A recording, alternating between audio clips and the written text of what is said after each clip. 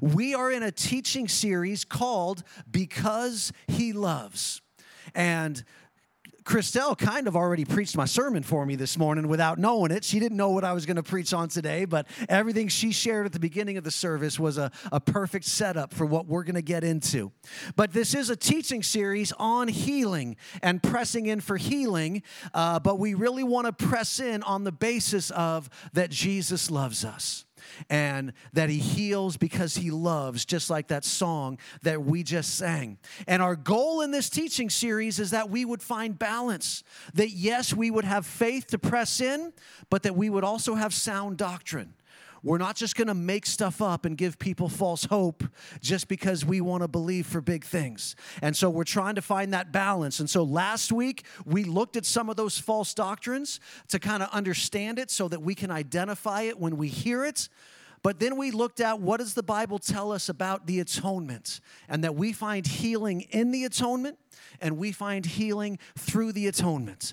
Every promise of God that we have is available because of Jesus' shed blood on the cross, because of the price that He paid. And so we should believe for every promise, even when we don't see every single one just the way that we want it. Amen? And we also took the burden of shame off of you, that if you have confessed your sins to one another and prayed for one another and you're not healed, then that means that your sickness is not related to sin, and I don't want anybody carrying that bondage around. Amen? So that's what we did last week. So this week, part 2 is called the Kingdom of Love. The Kingdom of Love. We're going to look at healing from the perspective of the Kingdom of Love. And you can find your sermon notes in the bulletin. They're on the church app. They're attached to this video on our website, and they're attached to this podcast if you're listening to the audio. Here's our big picture point today in our sermon notes. In God's kingdom, we don't just look for a certain way that God is going to heal us. We look for all the ways He is loving us. We're not just looking for a miracle that looks a certain way. We're looking for all the ways He's loving us. And I want to share a personal story to illustrate this. I've shared before, and many of you know that for about a 3-year period, Shannon and I lived in poverty. We were living by faith. We had a call to do a ministry. That ministry wasn't paying us any money, but we did it anyway because that's what God told us to do, and we struggled. And through that journey, we persevered, but we had moments of discouragement, moments of depression. One of us was down, the other would try to lift up, and then the other was down, and we would try to, and, it was just a difficult season. And our minivan was repossessed. We had to live off a credit card and rack up a bunch of debt, and it was challenging. Well, about halfway through that season, I had booked several speaking engagements at youth summer camps and different churches throughout the summer, and we figured we're broke. There's no point paying rent if we're not living there. So what we did is we moved everything we owned into a storage unit, packed up a bunch of stuff into a little 2000 Toyota Corolla, had a roof topper on it, and we lived out of that Toyota Corolla for 2 months as we traveled around the western United States speaking at all of these camps. At that time, I think maybe Andrew was 6 and Rachel was 3. And one of the camps I spoke at, I was speaking at the teen camp, but there was also a children's camp, so Andrew got to be a camper at the camp. And like many 6-year-olds at kids' camp, he had a moment of emotional meltdown. And so they called us into his cabin, and we went in there, and he's crying, and we're like, "What's going on, bud?" And he's just like, "I just want to go home." And being the master encourager that I am, I said to him, "Hey, bud, we don't have a home." So that didn't help, okay? So anyway, we're in this season. And as part of this trip, we ended up at Oakland, and we went to Shiloh Church because we've got relationship there with Shiloh Church and a lot of the leaders. And it just so happened on the Sunday we were there, the guest speaker was Eric Butler. Now, we know Eric Butler because he was here 1.5 years ago, and he spoke and prophesied. And Eric Butler is a good friend of mine, and I say his name because I don't think he did anything wrong. I'm sharing about what I did wrong in this process, okay? So you got to understand that in this process, basically, I was praying desperate prayers every day, like, God, could you just drop off a big box of cash on our doorstep, okay? I mean, like, I would have taken a check in the mail, but a big box of cash would have been cooler, right? Just to show up on the doorstep. And so that was my prayer over and over. Lord, could you just come through? Could we just get that miraculous breakthrough, that provision, that money? And it never came.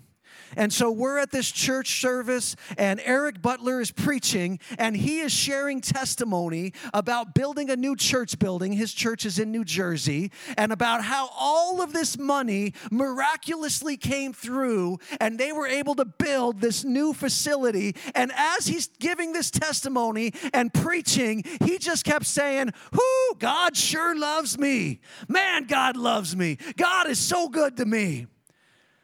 And Shannon and I walked out of that service so discouraged and so defeated because we're like, why doesn't God love us? Because we're praying for financial breakthrough just like he was, and we didn't get it. The problem is that through that journey, God was loving us in so many beautiful ways.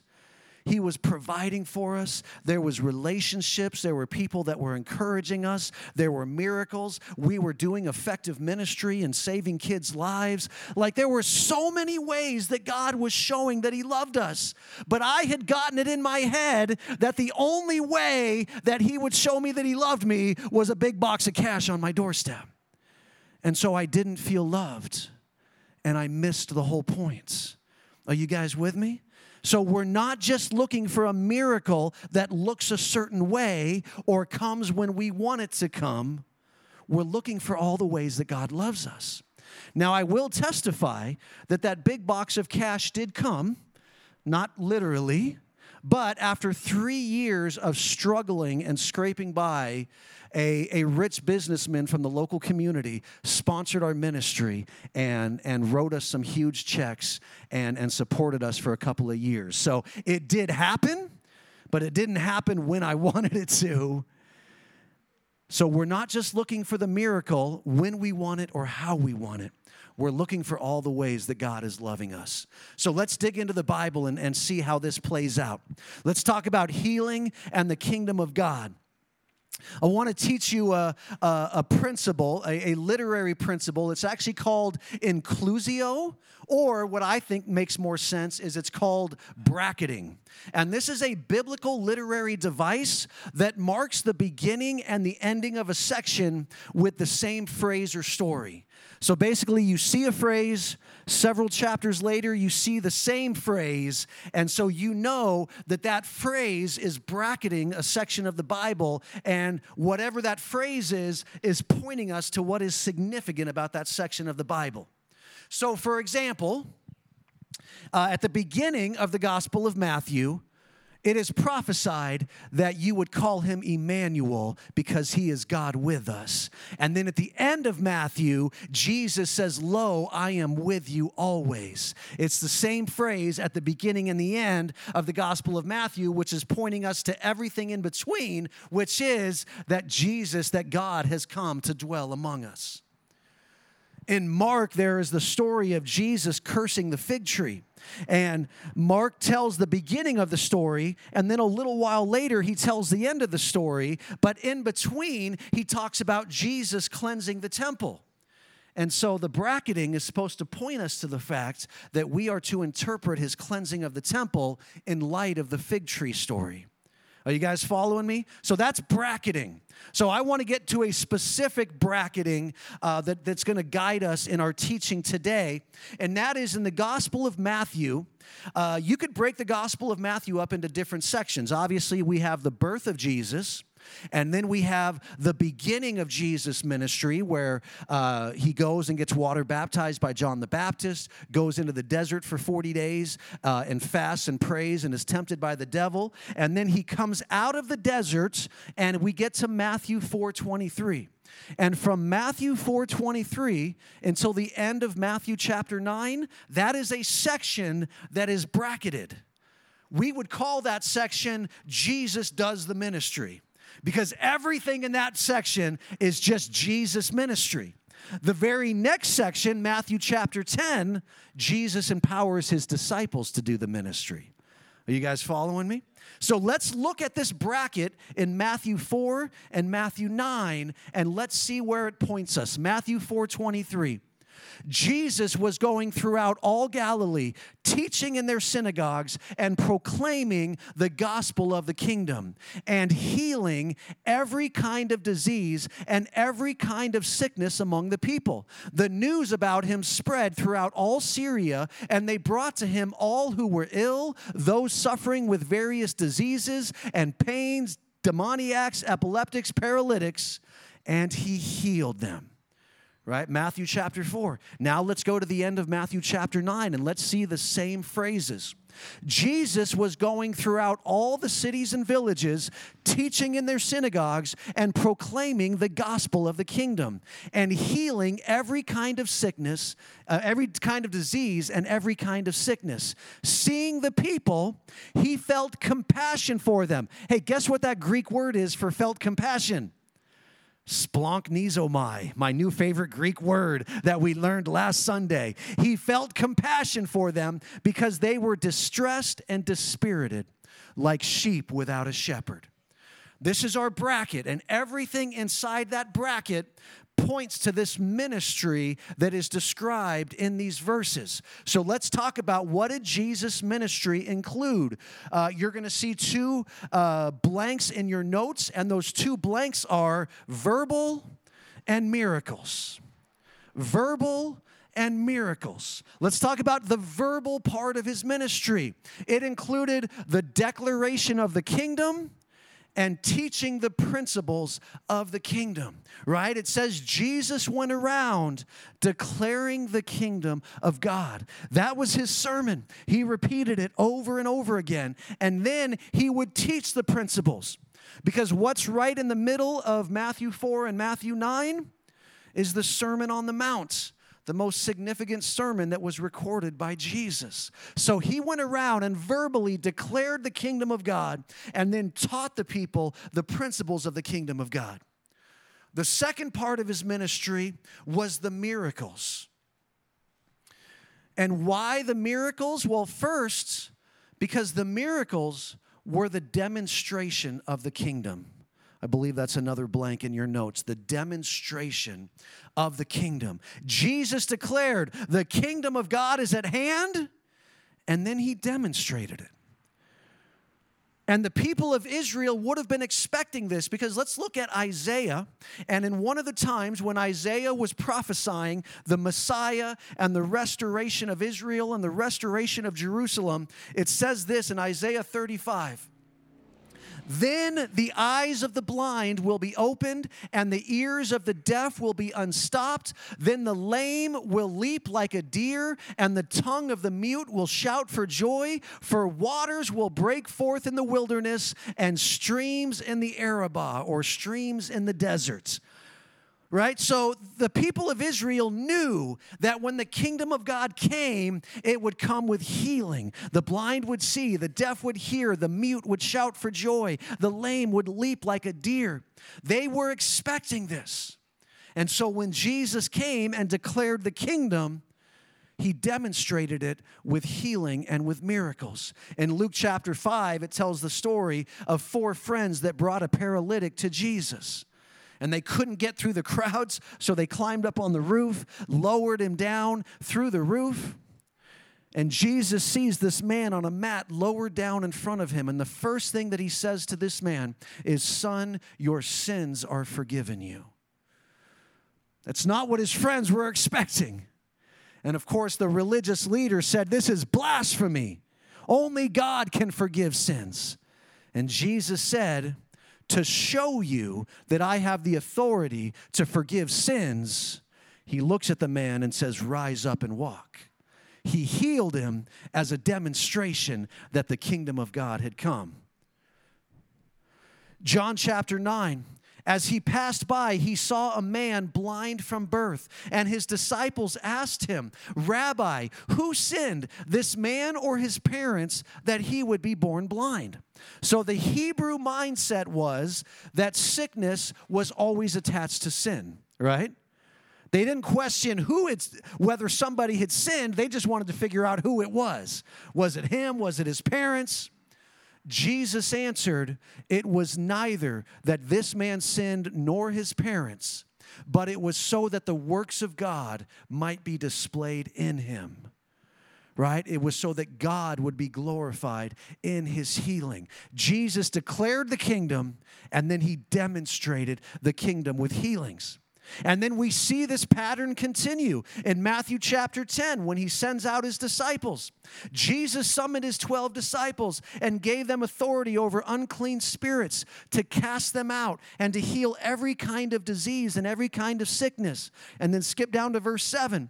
And as you go, preach, saying, the kingdom of heaven is at hand. Heal the sick, raise the dead, cleanse the lepers, cast out demons. Freely you have received, so freely give.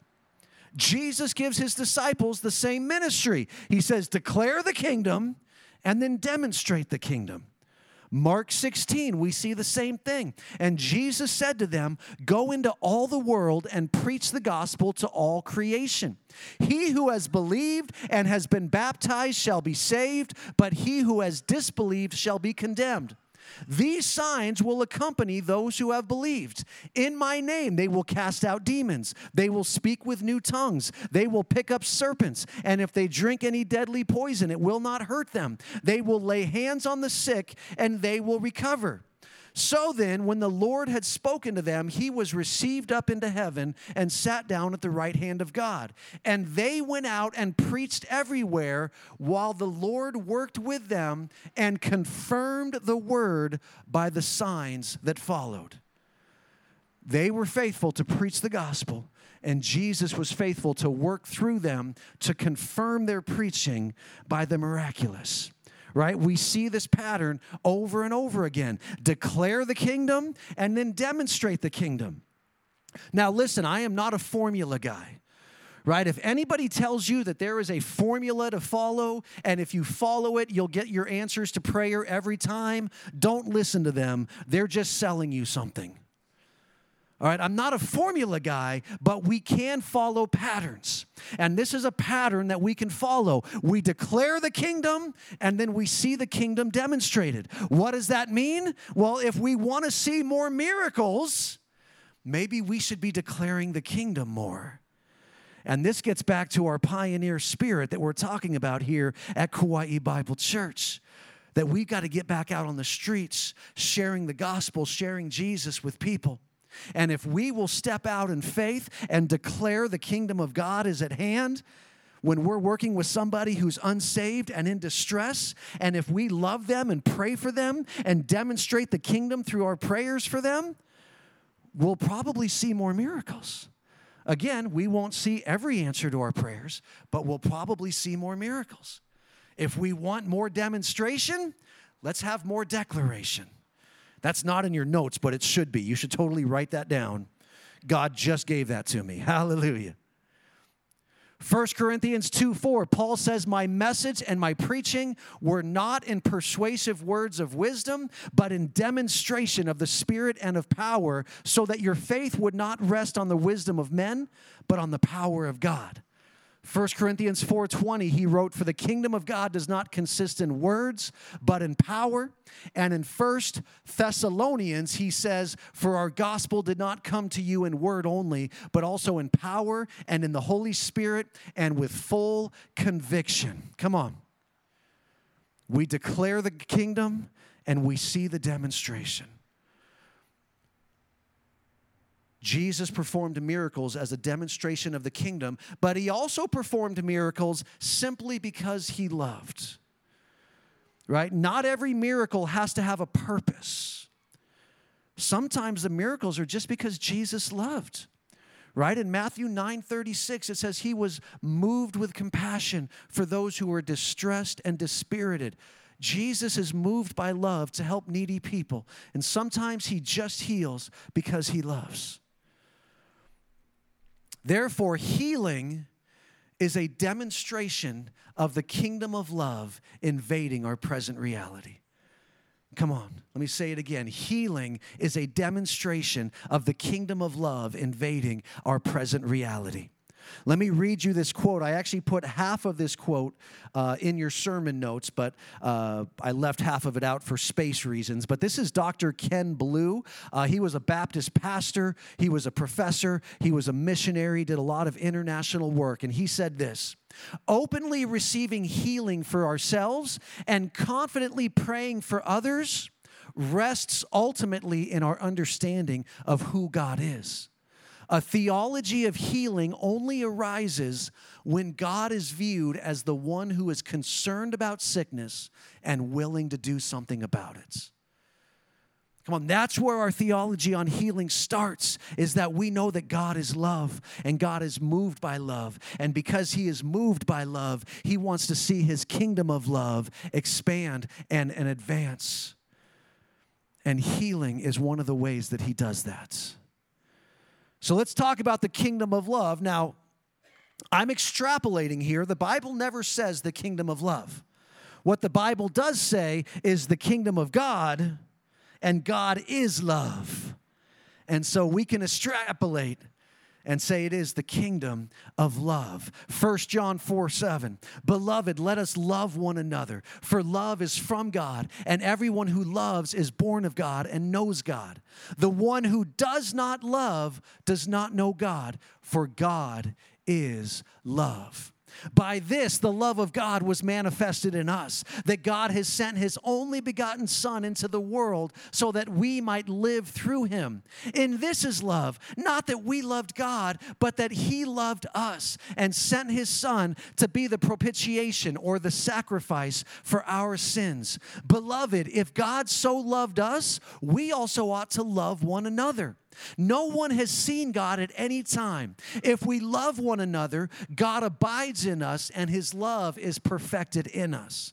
By this we know that we abide in him and he in us, because he has given us of his Spirit. So what does this passage teach us? First off, it teaches us that God is love. He doesn't just express love, he is love. He is the full embodiment of what perfect, unconditional love looks like. And God cannot keep that love to himself. And so he manifests his love in the things that he does for us. The biggest thing that he did for us is that he sent his Son Jesus to die in our place so that we could be forgiven of every sin. But his love manifests in so many ways in all the things that he does for us. And then it teaches us that God abides in us through the Holy Spirit, right? His Spirit is within us. God abides with us, which means that we are able to express his perfect love through similar manifestations. That's what the kingdom of love is all about. God is love. God dwells inside of us, and now we can love people with that same love, and we can minister God's love and express God's love in a variety of ways. So now let's go to 1 Corinthians 13. And the first 3 verses of 1 Corinthians 13, Paul basically says, you can do all sorts of amazing, powerful stuff, but if you don't have love, it doesn't matter. We're going to look specifically at the second of those 3 verses, where Paul says, if I have the gift of prophecy and know all mysteries and all knowledge, and if I have all faith so as to remove mountains, but do not have love, I am nothing. What is he saying right here? He's saying, man, we could be operating in all the gifts of the Holy Spirit. We could have the gift of faith, the gift of miracles, the gift of healing. We could be praying down powerful prayers and moving mountains and seeing miracles. And if there's not love attached to it, none of it matters. And so we can get caught up in this sometimes, right? We're seeking demonstrations for demonstration's sake. We're seeking power for power's sake. But this is the kingdom of love. If love isn't attached to it, it doesn't matter. Skipping down to verse 8, he says, love never fails.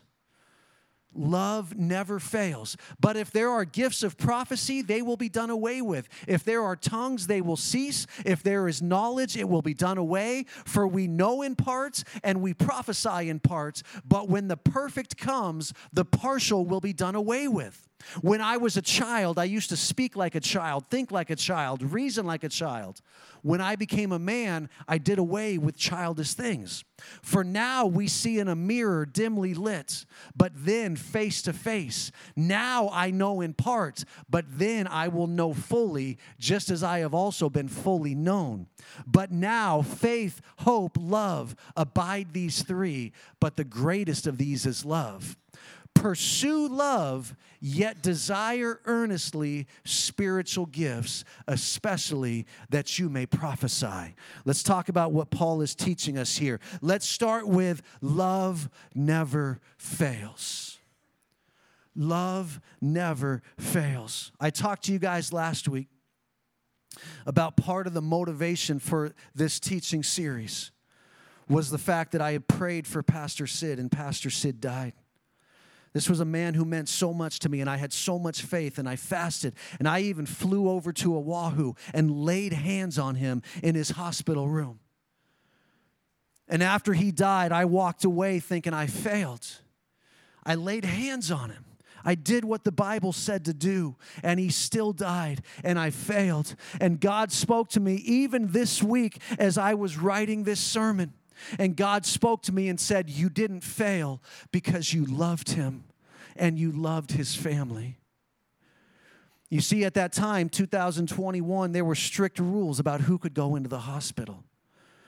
And none of his family, his wife, his kids, none of them fit those rules. So none of them could visit him in the hospital. So when I flew over to Oahu, I was one of the only people who could go in and see him. And I didn't just pray for him, I just sat with him so he wouldn't be alone. And I played worship music because that's so much more beautiful than me singing worship music. Hallelujah. I played worship music. I talked to him about his kids. I wished him a happy birthday from his family. I read scriptures over him. I spent time with him. And then when I walked out of the hospital room, his kids picked me up and I encouraged them and they brought me back to the airport. I loved them. And because of that, I didn't fail. Love never fails. Come on. Love never fails. As long as we're loving people, even when we don't see all the miracles, we didn't fail. We didn't fail. And I didn't fail the Sumida family. And I didn't fail the kingdom of God. And what I did will have an eternal impact on that family and on that church. Love never fails. The second thing Paul teaches us in this passage is that we don't understand everything that's going on, right? He says we're looking in a dim mirror. We're like children right now. We're thinking like children. And until Christ's second coming, we won't fully understand everything. So right now we prophesy and we speak in tongues and we pray. But when Jesus comes back, we won't have to do any of those things because we will fully understand everything that was happening. But right now, we don't fully understand what's happening. I want to share with you another story, and it's the story of a little girl named Georgia Veach. Some of you may have heard this story. Chad and Julia Veach are pastors of a church in Los Angeles. Chad is world-renowned preacher, travels around the world, has raised up this amazing church in Los Angeles. And when they got pregnant with their first baby, when Julia was pregnant, Chad at night would lay hands on her belly and pray over this little girl in the womb and just pray that she would be known around the world, that she would have a ministry that would touch the nations. When this little girl was born at 3 months old, she was diagnosed with lissencephaly, which is also known as smooth brain syndrome. During development in the womb, the brain doesn't develop any folds in it. It's just smooth. And because of that, it causes traumatic disabilities. And so this little baby was born, and they discovered this diagnosis, and they began to pray for miracles and pray for her healing. But she was severely disabled, right? Has to eat through a feeding tube, constantly having seizures and choking on her own vomit, and needed constant care and attention. And they basically said she would never develop any mentality beyond that of an infant, and that most children with lissencephaly die before they reach the age of 10 years old. First off, I just want to say this. Georgia Veach is now 11 years old, and she is still alive. She is still severely disabled, lives in a wheelchair, has to be fed, all of those things. God didn't heal her. But here's the thing, because Chad is known around the world as a preacher, he began to share this story, and guess what? People all over the world started tattooing a G on their hands for Georgia and started praying for Georgia. And everything that Chad had prayed about for this little girl, that she would be known around the world and that she would have a ministry around the world, God fulfilled it. But we don't understand because we don't see clearly. And you can say, well, why didn't God heal this little girl? He's kept her alive. She's made it past the age the doctor said. Why has God not healed her? Because in this process, he has been teaching love. Think about it. Chad and Julia are Hollywood through and through. They're tall, they're beautiful, they're fashionable. Their church in Los Angeles is full of pop stars and movie stars. They're just cool, man. They are just so cool. And yet this couple that is totally Hollywood has learned every day how to sacrificially love, and that they have to say no to things, trips, and preaching opportunities, because they have to sacrificially love this little girl that needs their every attention. And then aunts and uncles and grandmas and grandpas from the family have gathered around to help them to love this little girl. No, God has not healed her, but he has shown his kingdom of love in beautiful, powerful ways in their life. Listen, we don't fully understand. We don't see everything clearly. We think like a child. And so when we're in the midst of it and we just want things to turn out one way, we got to understand God sees something we don't see. And he's teaching us love in his kingdom right in the midst of it.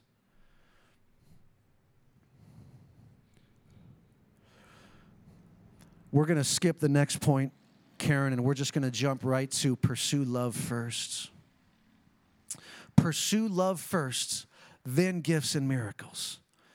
I tell you this all the time, but we read the Bible in chapters, but the Bible wasn't written in chapters, right? The Bible was written as a free flow of thoughts by the inspiration of the Holy Spirit. And so we look at this 1 Corinthians 13 as a chapter. It's the love chapter. It's it's great at weddings. It's a famous chapter. But for Paul, it wasn't a love chapter. It was a free flow of thoughts. And what was the thought right before 1 Corinthians 13? He was teaching the gifts of the Spirit. Gifts of healing and of miracles and of faith and of helps and of service and apostleship and prophecy. And he was teaching all of these gifts. And then after teaching the gifts of the Spirit that would operate in the church, his free flow of thought then went to, if you use these gifts without love, it's nothing. And then he describes love, and then he gets to 1 Corinthians 14:1, where he says, pursue love, yet desire the gifts of the Spirit. In that order, we should pursue love first, then the gifts and the miracles. So when we pray for someone, first off, don't be shy to declare the kingdom of God. The more we declare the kingdom of God, the more miracles we're going to see. So you're at your workplace, you're with some friends from the community, you're with a family member, and they say, I'm sick, and you say, can I pray for you? And they say, yes, and then before you start praying, you let them know, hey, we're going to pray that the kingdom of God comes. Because that's what healing is all about. It's about God who loves us and brings his kingdom into our lives. And then you start praying, right? That's a different step. We usually skip that step. We just go right to praying. So first off, don't be shy to declare that the kingdom of love is at hand. But then when we're praying for somebody, our first priority should be that they experience the love of God. And I know this is not what's normally preached in charismatic churches, right? We're just supposed to call down fire and pray for healing. But no. What if when we pray for people, our first priority is that they would experience the love of God? And if this is our priority, we will never fail and we will never be discouraged. Come on. We pray for people and they don't get healed, we get discouraged. But if our ultimate goal was that they felt the love of God, then we didn't fail, and we don't have to be discouraged. The Christian author John Ortberg says it like this: to be fully known and fully loved is the most healing gift one human being can give another. And so when we're praying for somebody and declaring the kingdom of God over their lives, we are taking a moment to fully experience them, to fully know them, and fully love them. And as long as we're doing that, we will never fail. Then our second priority is that they receive the healing or the miracle that they're asking for. Do we always see it? No. Sometimes people die. Sometimes they don't get better. But we see it a lot. And so we're going to keep asking for it. And we're going to keep pressing in for it. We're going to keep believing for it. We're going to declare the kingdom. We're going to fully know and love that person and pray that they experience the love of God. And then we're going to pray for their miracle and believe for their miracle. But their miracle may not look like what we think it's going to look like. Let me have the worship team come back up today. I want to finish with this quote, and then we're going to press into ministry, and we're going to press into the love of God and miracles. This quote is by a guy named Kiesler. I can't imagine that's his real name. I feel like Keys is maybe a nickname because his last name is Kiesler. I don't know, but his name is Kiesler, and he is a pastor and a professor, and he said this: the great hope of Christianity is not that we get to escape all the suffering of the world, but that God is going to use us to be a part of his healing project. Come on. The gospel doesn't free us from experiencing the suffering and the affliction of this world. What the gospel does is make us an agent of God's healing work, even in the midst of that suffering.